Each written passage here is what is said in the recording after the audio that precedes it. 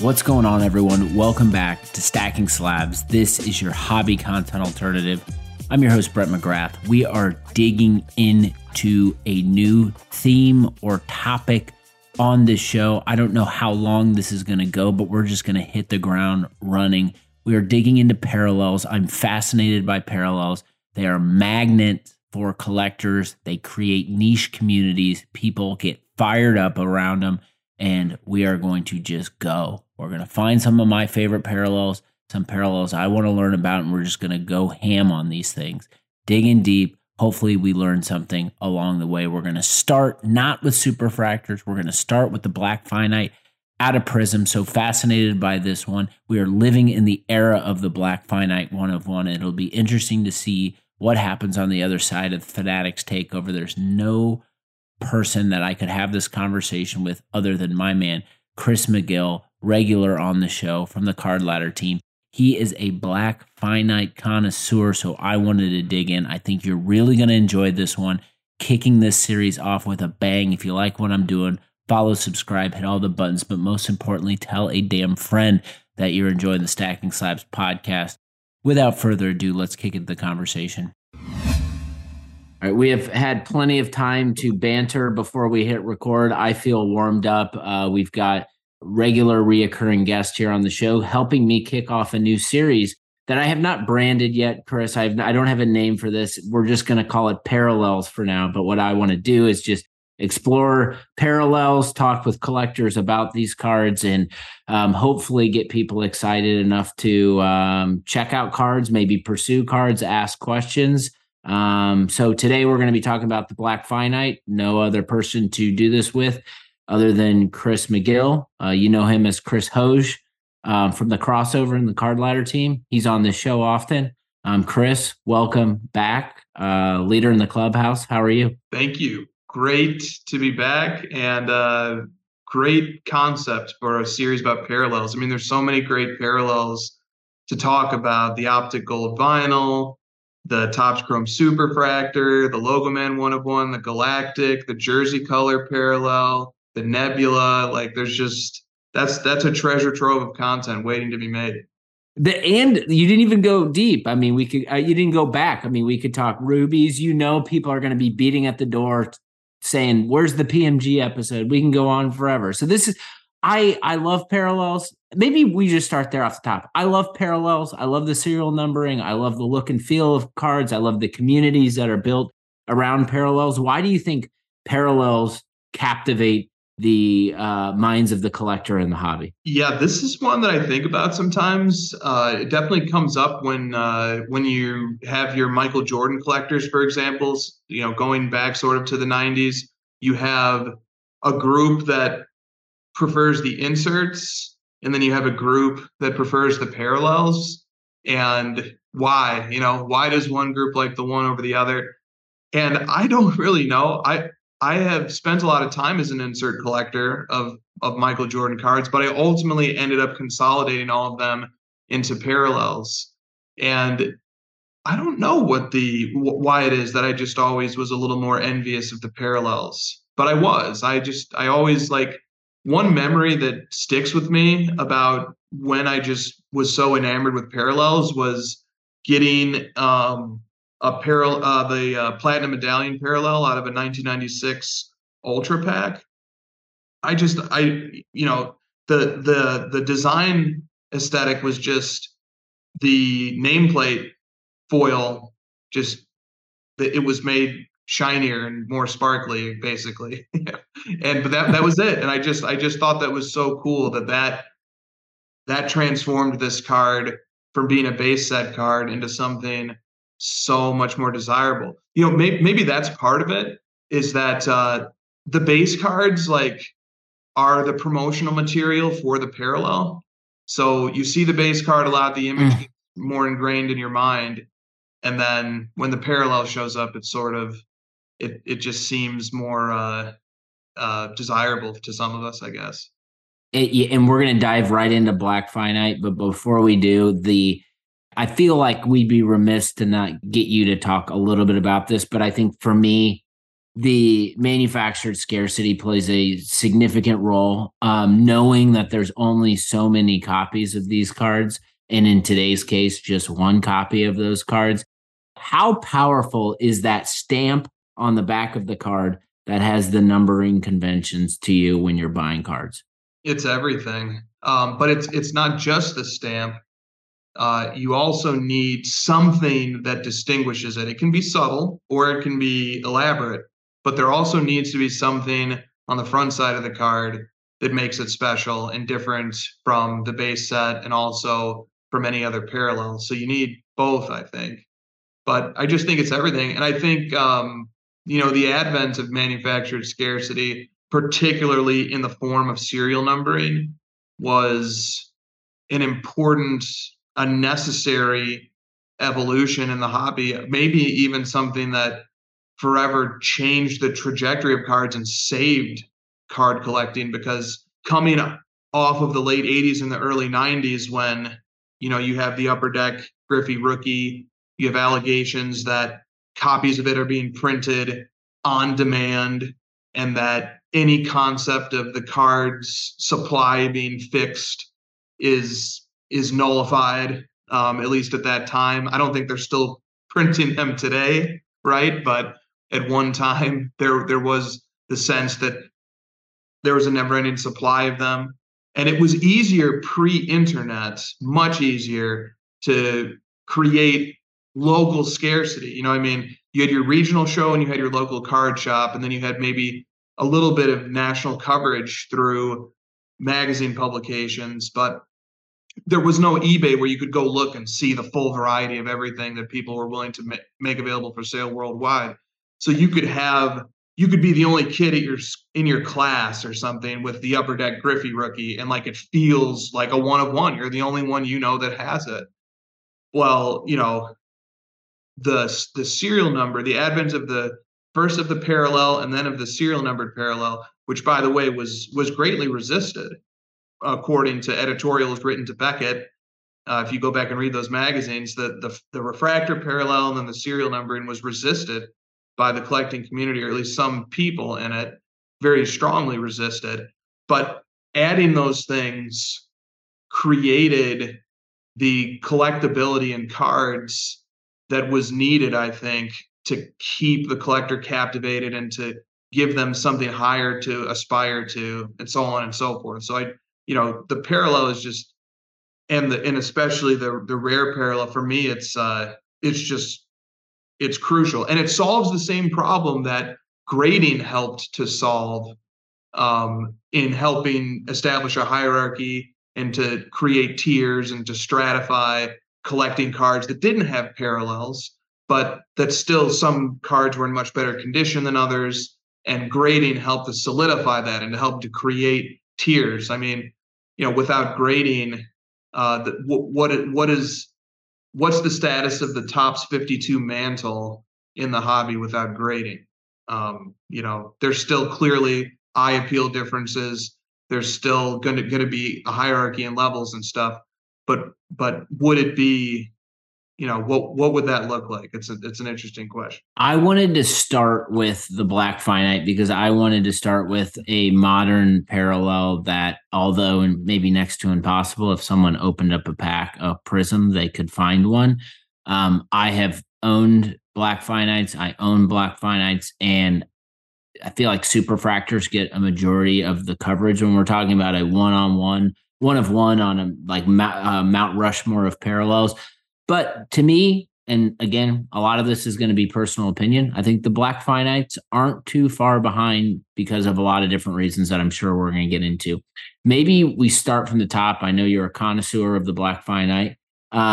Maybe do you have anything noteworthy to call out as we kind of set the stage for this conversation in terms of like the history of this parallel throughout Prizm? Also, if you want to like talk about Prizm, because I know you're a Prizm simp, that might put an exclamation point on why this parallel matters. The floor is yours. Yeah. So I guess we have 11 years worth of Black Finite. Well, yeah, 11 years worth of Black Finites, because the first Prizm football set came out in 2012.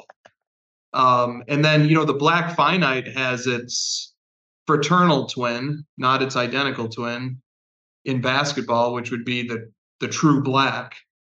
And I think that's what UFC and WWE cards have too. They have the true black as well. Panini has always sort of like given a little extra juice to the football products. If they've always just made the football products are always just a little bit better or something. Or at least to me, I love the Black Finite. I think it's more beautiful than the True Black. And from 2012 until 2021 Prizm football, there was only one of one parallel to the Prizm base set, and that was the Black Finite. It wasn't until 2022 that Prizm finally introduced two additional one of one parallels, the Black Stars and the Black Shimmer. So there was this great uninterrupted run where there was just indisputably one best Prizm parallel in football, and there still is, if we're being frank.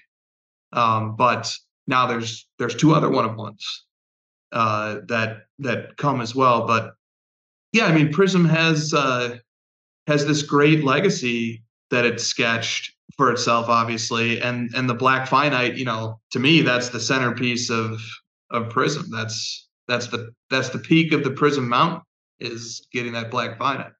Is there anything so it can get hairy, especially when we introduce other black one of one characters in this mix with you called out the Black Stars, which I didn't even know these existed until I think I saw them in an eBay search, and I was like, what? And then there's the Shimmer, and then there's the just true black.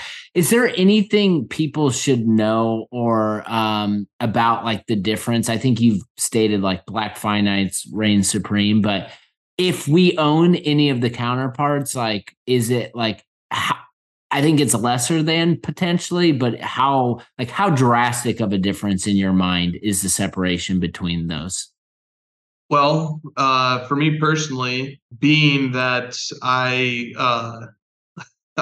made it my goal in Christian McCaffrey collecting to get every Black Finite one of one, and I do have it. I have all six from his rookie year 2017 through 2022.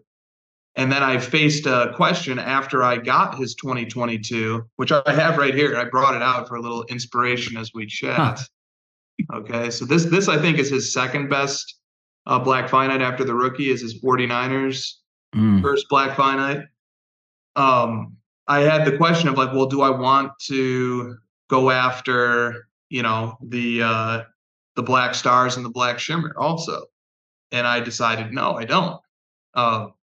So there's one anecdotal piece of evidence that I love the Prizm Black Finite, but I was not interested in taking a stab at the Black Stars or the Black Shimmer. And also this extends to inserts as well. So I do have one Black Finite McCaffrey insert from 2019. I think it's called Emergent. And I said, do I want to make it a pursuit? If one comes up, I'll buy it, an insert Black Finite. But do I want to really pursue these and make these part of my personal checklist? And I decided, no, I don't. I just want to focus on just the base set Black Finite one of one. So for me, that's the appeal. Is that's the appeal of the Black Finite. The Black Finite to the base set is the appeal of it is that this is the best card of McCaffrey from Prizm.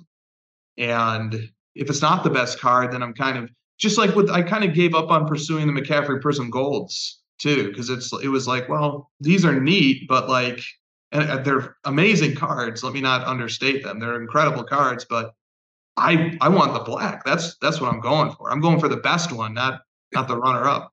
So I don't want to kind of gloss over this. I'm in a fortunate position from doing this show by meeting and talking with a lot of collectors. Spent too much time following collectors, and maybe someone, but I've never met anyone who's come even close to collecting every year of a Black Finite for their player. And you you have that, which is insane to me, knowing how hard it's been on me to go on runs like the Luck Gold run. Like that was hard. But this is like several levels higher by finding, tracking down.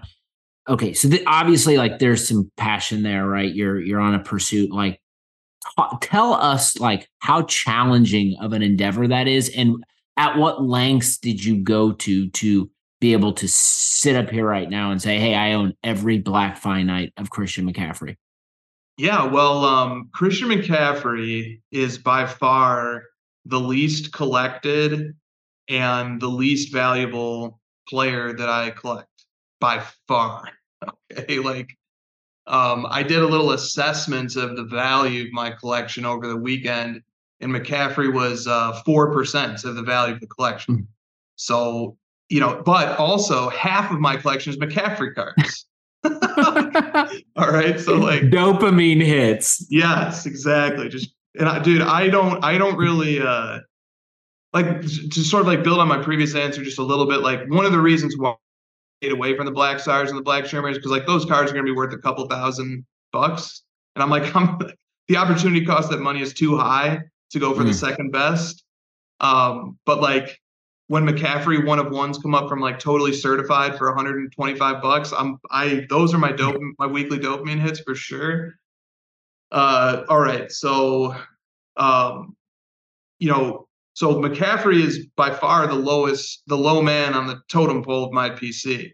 But I've had multiple people remark to me, including most notably my partner, my friend Josh Johnson, my business partner, remarked to me that the McCaffrey, the first 6 Black Finite one of ones is the most impressive accomplishment I've ever had as a collector. I agree. I completely agree. I've been shaking trees on, and I'm not going to disclose it here. I've been shaking trees and I can't find anything on certain stuff. And my mind is always like, they're still in the packs because that's how hard I've gone. So that's why it's absurd to me. And I would agree with Josh's sentiment on that. Yeah, well, like just the act of finding them is so difficult. Like I have located Le'Veon Bell. He's another PC player of mine. I guess he's maybe even lower on the totem pole than McCaffrey. I should have given him that respect when I was doing my previous brand. And I found I located his Prizm Black 1/1 rookie, although I had indirectly known where it was because somebody knew that I wanted it because of a story post that I made. So they knew where it was, but they wouldn't tell me who had it. But they were like, "I'll make an offer on your behalf." Oh my god, which I do appreciate. I do appreciate it, but can't you just put me in touch with the guy? But anyway, all right. So I actually did end up finding who has it, and then he ain't selling. And sometimes you can tell like, well, he's not selling, but if I make a stupid offer, he will. And this is not that. This is like, this guy wants just to own this card. And that's the real risky part about making one of ones a focal point of your pursuit is that, maybe there's somebody else out there who feels as strongly about them as you do, and then you're in trouble or likes them even more. So with McCaffrey, it was I think the first 2 that I got were miraculously offered to me. So the first 2 that I got, like a couple of collector friends who don't collect McCaffrey, has sort of shrewdly picked up these 2 McCaffrey Black Prizm 1/1s. And then when they saw that I was collecting McCaffrey, I don't think they didn't do it because of me, obviously, but like I could say it shrewdly because like if you see a McCaffrey Prizm Black 1/1 just sitting out there, yeah, I would, or like if not McCaffrey, if like Tyreek Hill or something, like yeah, I'd go pick that up too. So, but when they found out I was collecting McCaffrey, they messaged me. They said, "Hey, would you be interested in this? Like, I'm not going out of my way to sell this, but like it seems like you might appreciate it." And they gave me really fair prices when they sold them to me. So the first 2 found me. Then to get the third one, I had to break up a rainbow, and that's never well received. because when somebody has the rainbow, they want to sell you the whole rainbow, obviously. And I don't care about the whole rainbow. I just want the one. So I paid really strongly for the third one. And then I put out a very dumb bounty for the rookie, which took maybe a year or two before somebody cashed in the bounty. And the great irony of it is that the card, like I had several people try to put me in touch with the alleged owner of the card, but it never went anywhere. Well, the card showed up because somebody in Bellevue, Washington, just walked it into the collector's corner northwest. I hope I didn't butcher that name, but they walked it into that card shop, and just like traded it basically for some Mahomes cards. And then it just like the card shop just made a reel to put it to Instagram, and just was like showing different cards that they had, and just boom, there's the McCaffrey rookie Prizm Black 1-1. And so somebody that I used to go to trade nights with when I lived in Southern California at Bullpen LA also knows the owner of that shop and was able to secure the card immediately for me based on my bounty. But like it's just so it was a middleman ultimately who recognized my bounty and then purchased the card on behalf of me, knowing that my bounty was there. But the person who actually had the card still didn't even, it wasn't my bounty. It was just, the card just walked itself into a shop. And so I ended up going to Los Angeles to meet up with my old comrade to do that deal. And then he was so gracious. I mean, he told me like, look, he got the card for less than what my bounty was. And, he was like, look, I'll just sell it to you for what I bought it for. And I was like, no, I will pay full bounty. I have to do that. I made the bounty. I'm not gonna wimp out on it now. Like you earned this, man. You found the card, you secured it. I put the bounty out there. The least I can do is pay up on what I said. But he was gracious enough to offer not to, which is just kind of maybe a testament to our little community here. But so that was the hardest one to track down. The most recent one, the 49ers one, a woman opening boxes in her car outside of her local hobby shop in New York and hit the card. And she just posted it to a Facebook group, and like a couple people quickly sent me it. And I wasn't even in this Facebook group. I requested access. I got in, and like people were just lowballing in the replies, $100, And then I come through way over the top with a massive offer. And she's like, are you serious? Like, is this a joke? And I was like, no, that's what this card is worth, at least to me. And let's just get this deal done, damn it. Yes. And so we did the deal. But like, she even like she was like, she before she agreed, she made sure to ask, like, are you trolling? Like, is this a serious offer? And I was like, yeah, it is. So the hobby is still so vast and so different and so spread out, and that like you still get, and like that's dumb luck. That is dumb luck that that card was able to find its way to me, because she took the time to make a post to Facebook after she hit the card opening a box in her car. I mean, dude, as much as I would like to say, yeah, I worked really hard and I had a good strategy, and no, dude, it's dumb luck that I was able to come into them.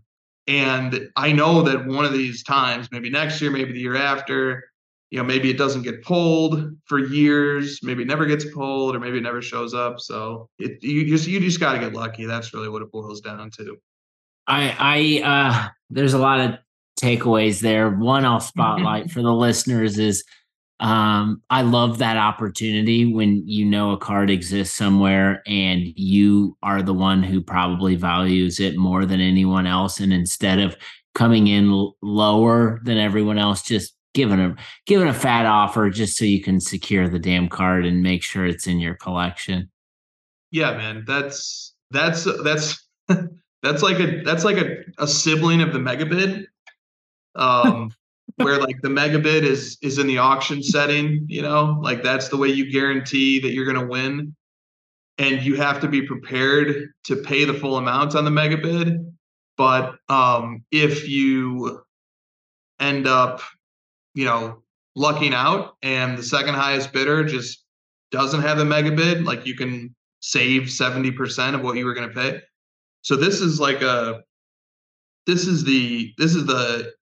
drunk uncle of the mega bid, because in this case, you're throwing any chance of underpaying out the window. You are committing to pay that full mega bid, and you're going to have to pay it. And if you ever turn around and want to sell the card at some point, you very likely are going to take a loss. But man, the privilege of owning the item is definitely worth it for me when I'm making those calls. So I would be remiss not to talk with you about just maybe anything data specific or noteworthy that you know of or that you've seen just on the Black Finite front. I like when I think of these cards, I think of like if it's a player that you have and their card pops up, you better be ready to spend money on them, because likely there's a lot of other people that are going to be chasing them. But I'm curious, like, is there anything just on your end that you've noticed in Card Ladder regarding like Black Finite data that would be noteworthy for a conversation about the parallel? Well, one of the most interesting things about the Black Finite and other one of ones is that there's very little data about them. Period. With McCaffrey, I own all six, and none of them have any sales in sales history. So, so, and I don't need to know numbers here, but if you think about all six of those, I would imagine the rookie cost you the most. Maybe it did not. Okay, it did. Yes. What sort of difference between, has it been pretty consistent what you've paid for all of them, or has there been wide discrepancies? Yeah, the most I paid was for the rookie. The second most I paid was for the 49ers. No, I'm sorry. No, the most I paid is for the rookie. The second most I paid was for the second year, the 2018. And then the third most I paid was for the first 49ers appearance. And then the other three were like pretty much the same. Okay. So how would you advise, I guess I'm collecting a player. I have the opportunity to buy their 2015. There's no data regarding their 2014 or 2013. How would you advise me to come to the conclusion that that card is going to end up in my possession and I'm going to have the highest chance of getting the card without overpaying for it? Or do we just always have to overpay in order to secure something like this? Yeah, you don't have to always overpay, but you are at the mercy of the opinion of the person who owns the card and or the people who are advising that person. And there's just such a range of outcomes that are possible. And like for some people, I remember this from Shirley Mueller's book on the psychology of collecting. She makes this point emphatically. For some people, the pleasure of collecting is directly related to getting a deal on the thing that you're collecting. So for some people, there's not going to be pleasure, even if they love the card, they're not going to get as much enjoyment if they know that they made a bad deal from an objective point of view. So there is that point of view out there that somebody might love that 2015 Black Finite or whatever card we're talking about, but they're really only going to get excited about it and feel great about it if they get a deal too. That's definitely a thing. So, but even that person can definitely succeed in getting these grails, but you have to have the right circumstances line up. You have to have a willing seller who values the card less than you do, or who, is in a situation where they need to sell it, because as hard as it can be to find these cards, it can also be hard to find a buyer too. a buyer who's willing to pay for that card what those of us who are very high on it think that it's worth. So sometimes you can just find a good situation where you got somebody who's ready to let the card go and they're looking for a buyer. And that topic too is interesting. Maybe we can like do a next question on that, or a later question on it. Just kind of like the ignorance surrounding the hobby's best cards, the willful ignorance surrounding it. Yeah, I would. Let's let's get to that. I have a follow up here, and then we'll jump into that. I have noticed this trend on Instagram, and I think it's a pretty good trend. And there's a lot of vocal collectors out there that are very emphatic about trying to keep cards like a Black Finite in the hands of the collectors of those players, as opposed to seeing those cards be flipped around town on every auction site or showing up in showcases at the next 10 Dallas shows in a different showcase. And so I guess like with a Black Finite, obviously when you have a piece that's one of one and you're a flipper, there's an opportunity there, right? There's an opportunity to buy this card, and then you can set the new price for this card. And if people don't like it, you can say, go beat it. So I guess like when you've got a card like a Black Finite that's hot ticket item, there's only one copy of those. Do you think that majority of these cards right now in the conversation are ones that are being flipped around town, or do you find most of the cards are buried in collections with the right people? Is it a spattering of both? Like, what have you been seeing on the Finite front? It's both. I think flippers and dealers have taken much more of an interest in them over the last 24 months. At least that's how it seems to me. And I also think that's part of the natural evolution of the prominence of mountaintop cards in the hobby. Like once upon a time, I think products weren't really centered around the one of one. The one of one was like this cool bonus that's there for this special subset of a subset of collectors, but the product was oriented around the refractor parallel, or the silver or whatever. And now I think that has flipped. And now I think products are being engineered around the very best card in the product.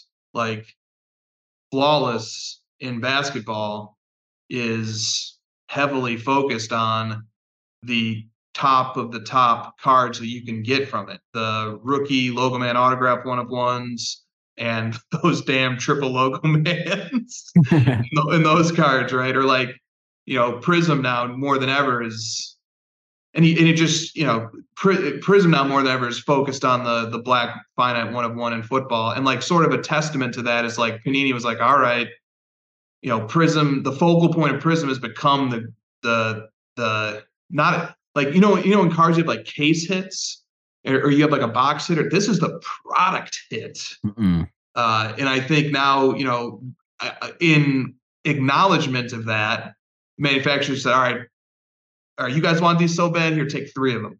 We always get punished like that when we show an affinity and a market demand for something. Like more and more come out. Yeah. So I think it's been natural. I think it's been happening. I think part of that is because of breaking. Like, how does a breaker incentivize people to want to go out and get the product? Well, like, dude, here's your best lottery ticket chance, right? Is to get the best card. So I think it makes sense that things have evolved that way. So I think I've seen more of it lately.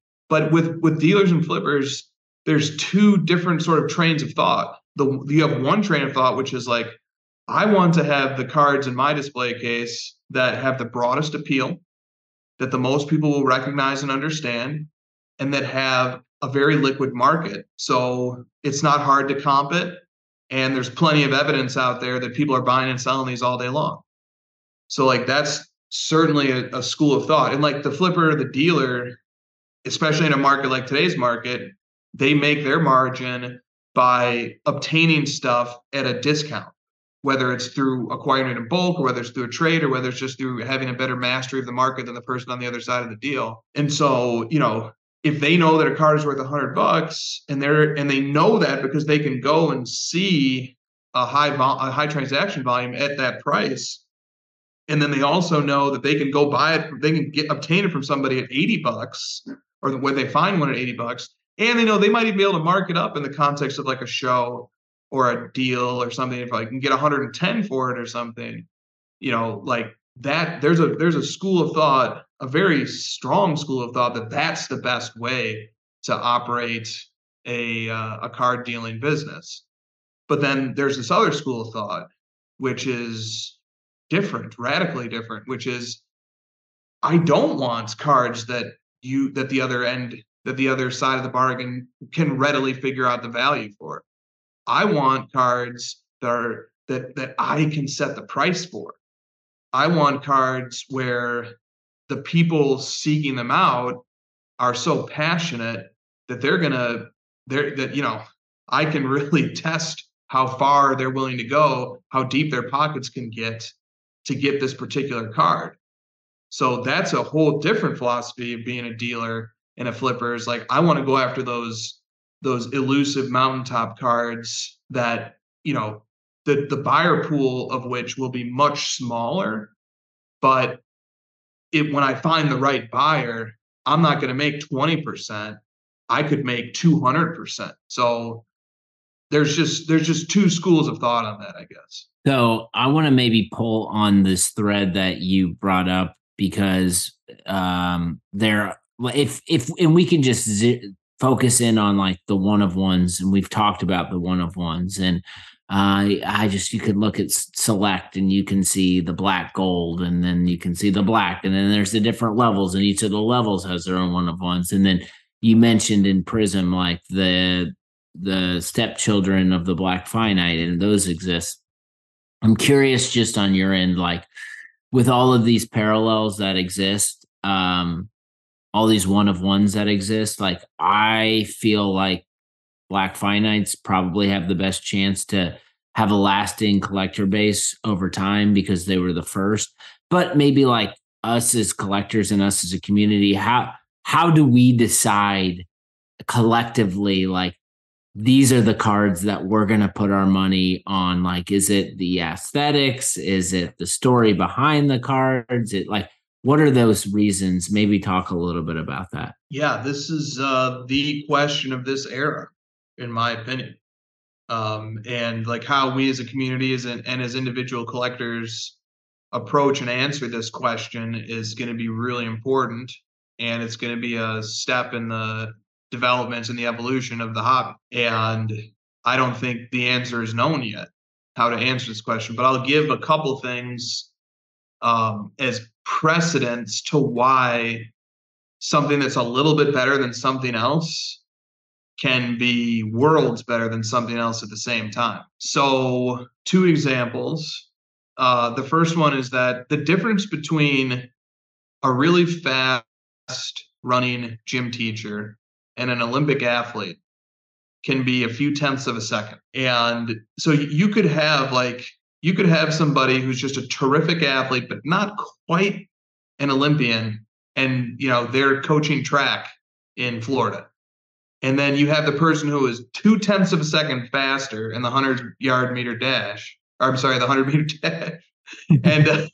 you could have and that 2 seconds is the difference between an Olympian and a recreational athlete, which is a world of difference. Or to give a different example, in sports all the time, we have outcomes like when Team USA took their first loss in the FIBA tournament, they lost by 2 points, a score of 113 to 111.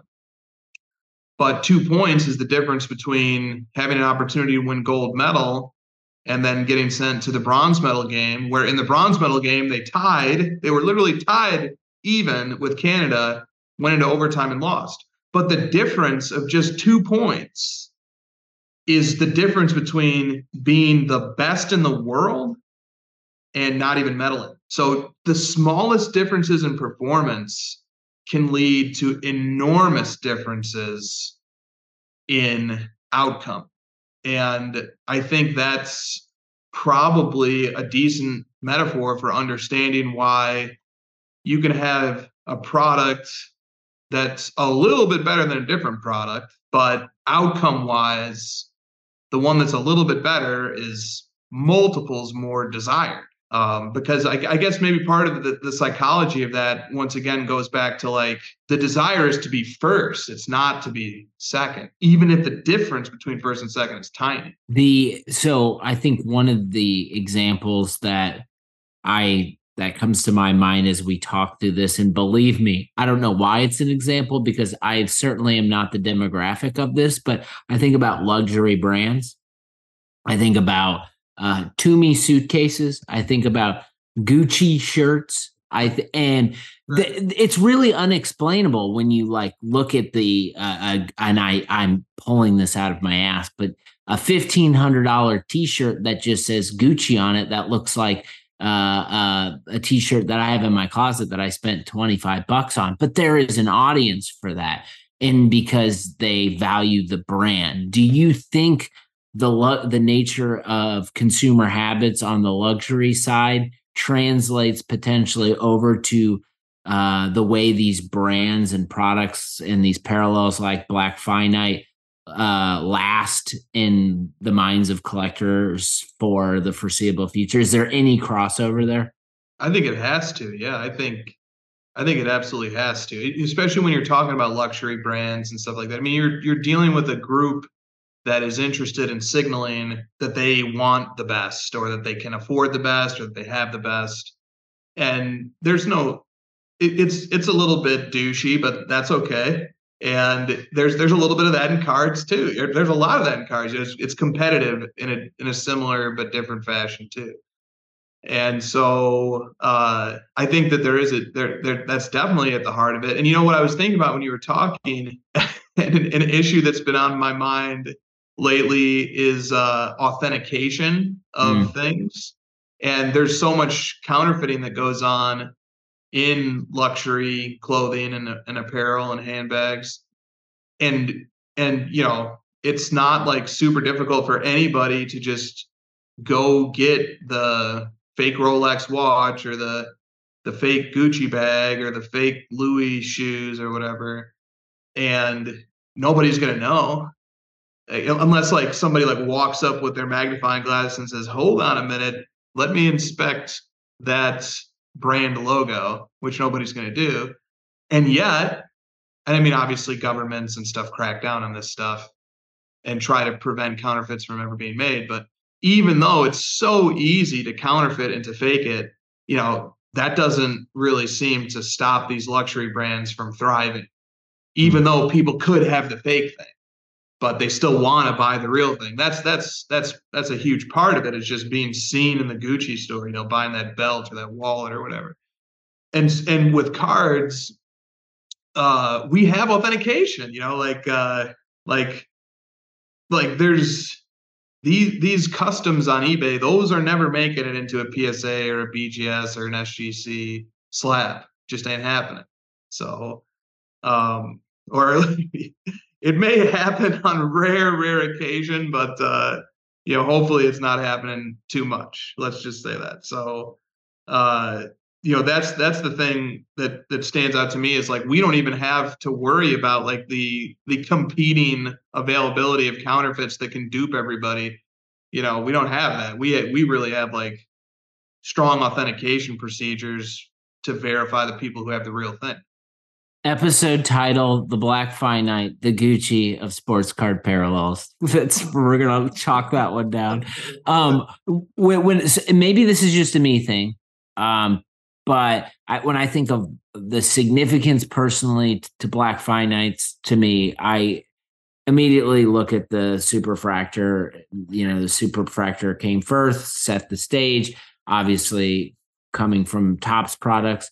Is there, I guess, how do you think about superfractors versus Black Finite? Is there anything maybe we can learn from the superfractor of it all to kind of position next to Black Finite. And I'll add this like little sprinkle into it. I'm not sure, like when I post anything, and I specifically didn't start with superfractors, but when I post anything about superfractors, like it could be my cards. It could be like, hey, let's start a conversation. Hey, show your superfractors. Nothing gets people more excited than them showing you, here's my superfractor. And it's like a badge of honor. Like, and I'm curious, like, do you think that same energy comes with Black Finite? Will we have a community around Black Finites? Is there, maybe talk a little bit about the contrast between those two parallels?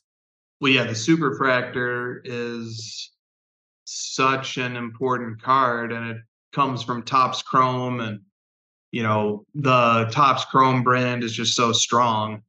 And there's also Finest superfractors as well, obviously, which are also highly coveted. And what's interesting is that Finest as a product predates Topps Chrome.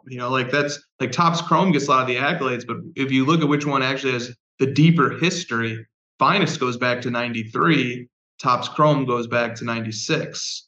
And then I would say this as well, like, with all due respect to the superfractor, don't forget about those Fleer masterpieces. Whether it was the Flair Legacy Collection, parallel masterpiece one of ones, of which there are 4 in 1997-98 basketball, or whether it was the Ultra Masterpiece one of one, which had base and a subset in 97, and then had the Purple Masterpiece one of one in 98, or whether it's the Gem Masters from 98, the Gem Masters one of one. These one of ones predated the superfractor. But back then, I think the one of one was so mythical, and products definitely were not being built around those cards as the focal point. That those cards are sort of they're just unicorns. That brings me to a point that I want to make here, and this is a good segue for it. So in Michael Jordan collecting, there's this tendency, a very understandable tendency among us Michael Jordan collectors, when we inevitably make our lists of what the best cards are, to close our eyes and say, we're going to pretend that his playing days one of ones don't exist. And when I make my list, I'm going to start it with the essential credentials now out of 9, and then the PMG green out of 10, and I'm just going to focus on that. I'm not going to do the one of ones. And the argument used to be like, well, the one of ones are unobtainable. Well, guess what? The PMG green is unattainable, and the essential credentials now out of 9 these are now unattainable too. So like these lists, like when these lists were first being made, like in the early 2010s, and like showing up on Hoop Royalty and some of these websites, like the PMG green still was attainable, but like it set this blueprint or this trend of like, when we make our list for the best Michael Jordan cards, let's just pretend that the best cards don't exist. And it's like, dude, there's only 8. There's only 8. All right. There's 8 playing days Michael Jordan one of ones that exist, that come from, the major brands, that also have all the other grails that we love. And like, can we stop the willful ignorance? Can we stop that? Can we stop like telling ourselves, obviously they're unattainable. Nat has half of them. So it's just, they're unattainable, but like, let's stop, let's start acknowledging, because it's not hard. Like if you're making your list of your top Jordan cards, there's just 8 more that should be on that list. And to go over them once more, Michael Jordan has 8. That's it. He's got the Gem Masters from 98 Metal Universe, which is the only PMG one of one. Okay, just a ridiculous card that we just pretend doesn't exist and we never talk about. You've got 3 Ultra Masterpiece one of ones. You've got the base set one from 97. You got the subset one from 97, the 98 greats. You got the purple one from 98. So that's 4 cards. And then you have 4 and only 4 from 97 only. Flair, the Flair Showcase one of one masterpieces as well. 8 cards. All right.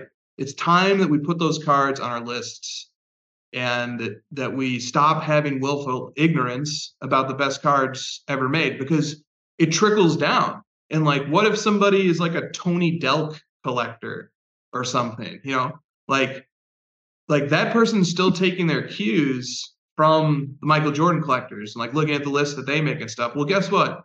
Though one of those 8 cards might be attainable for the Tony Delk collector or for the Hakeem Olajuwon collector. Like Hakeem's Ultra Masterpiece 1/1 from '98 just sold on eBay for like 15 grand a few months ago, and I would like go look at it once in a while and think about it, but never buy it. That seems cheap. Yeah, yes, but you want to know part of the reason why it's cheap is because so many '90s collectors have put these cards out of sight and out of mind. And like that's why I'm calling for an end to the willful ignorance in '90s collecting. And but that's partially an artifact of me having plunged so deeply into ultra modern collecting over the last 5 years. Is that I get and I understand, and the one of ones, like they're much more prevalent, right? Like there's been a proliferation of one on ones and ultra modern, but because of that proliferation, I had no dog in this race, but you have sold me on the fact that because one of ones are so important, and because we all chase them now, and because we're sitting up here doing a whole episode on Black Finite, we can't forget about what is before, right? We can't forget about that. And I knew some of what you just described, but I didn't know all of it. But to me, like as a one of one advocate and a one of one collector, I want to know more information about those cards. I want people talking about those things, whether it's Michael Jordan or anyone else. So hopefully this conversation could get people excited about one of ones, not just in the ultra modern sense, but in the history of that. It tells the story of the hobby, and that's what we're trying to do. Yeah, exactly. So like I commandeered a question that should have been giving a lot of respect and praise to super fractors and pivoted it to my own agenda, but let's just have a sentence that says, hey, super fractors are awesome. They do predate the Black Finite. They're key cards, obviously. So I want to close out with this. I want so all of this conversation right now with the Fanatics takeover, with the Panini NFL, all this stuff had me thinking. Okay, so like me as a collector, I put such importance on the Prizm brand. I will always, because I'm like you, Chris. I'm a Prizm simp. When I re-entered the hobby, these are the cards that were in my face. When I started learning more about them, I realized the different levels, and you end up with the golds and then the black. I'm infatuated by it. I'm curious. Does the Fanatics takeover and potentially the expiration of the Panini brands like Prizm, and I'm not forecasting. This is a hypothetical here based on some of the conversations that are happening. Do you think that puts more significance to a parallel like a Black Finite, or do you think that there's less significance? And I know this is like a crystal ball type answer, but I'd love to get your perspective. Yeah, great question. One of the most important questions to answer as we sort of think about the long term of the hobby and the short term and the medium. All the terms are impacted by this question. Okay, so one of the things that comes to mind is what makes the PMG Red from the 90s so special. For football, there's 135 of them. For basketball, there's 90. They came out in 1 year. That was it. Those cards, relative to their status in the hobby today, were dwelling in obscurity for 15, 20 years. Like from the early 2000s until, well, maybe closer to 50, like the early 2000s to the mid 2010s, there certainly was not this fascination and obsession with PMGs, particularly the greens and the reds, that exists today. And so like that's the short and the medium term outlook for something that ends, like I think that like the momentum of new product coming out and sell sheets coming from manufacturers and like breakers making content surrounding this stuff, like the black finite stays ever present in our minds because there's new ones coming out, and that means that there's new ones selling, and then it's the hit, and anybody who's buying Prizm is hoping to pull it. Well, what happens if you just take all that away? Like I think you sort of get an out of sight, out of mind thing starts to happen. So like in the short and the medium term, I think the desirability of the Prizm Black Finite, especially if it's like replaced with the Topps Chrome Superfractor, I think it goes down. I just think that it gets out of sight and out of mind for a lot of people. But long term, to go back to my PMG green and red analogy, long term, when that nostalgia hits for the people who collected so passionately during the era of Panini and the era of Prizm, when that nostalgia hits, it's probably going to look something like when the nostalgia hit for people of the 90s. And then it's awesome that there's only 10 PMG greens and that they didn't make them in subsequent years, and that there wasn't any focus, or like once they were done, people stopped talking and thinking about them because they were on to new and different products. In the long term, that's the best thing. Like if Michael Jordan had 3 years of PMG greens and reds instead of 1, the desirability of the PMG greens and reds would be much lower, in my opinion. And so same thing with Prizm Black Finites. If we end up having 40 years of Prizm Black Finites as opposed to the 11 or so that we have now, that is a huge, like if Tom Brady right now, I guess, has what, maybe from 2012 to 2022, he currently has 11 Black Finite 1/1 parallels to the base set. And you know what? 11, that number is really close to 10, which is how many PMG green Michael Jordans exist.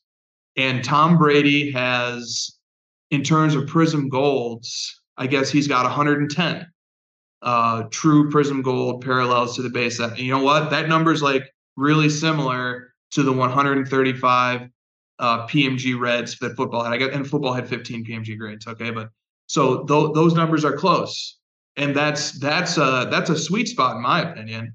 So on a long-term perspective, which is like where my mind is always at naturally when it comes to cards, on a long-term perspective, it's probably really going to be good that if the result is that we get this bookend of Prizm, where like Prizm runs from like 2012 to 2024, and then we have 13 total Prizm Blacks for guys like Tom Brady, or I guess like playing years sort of cuts that off. But if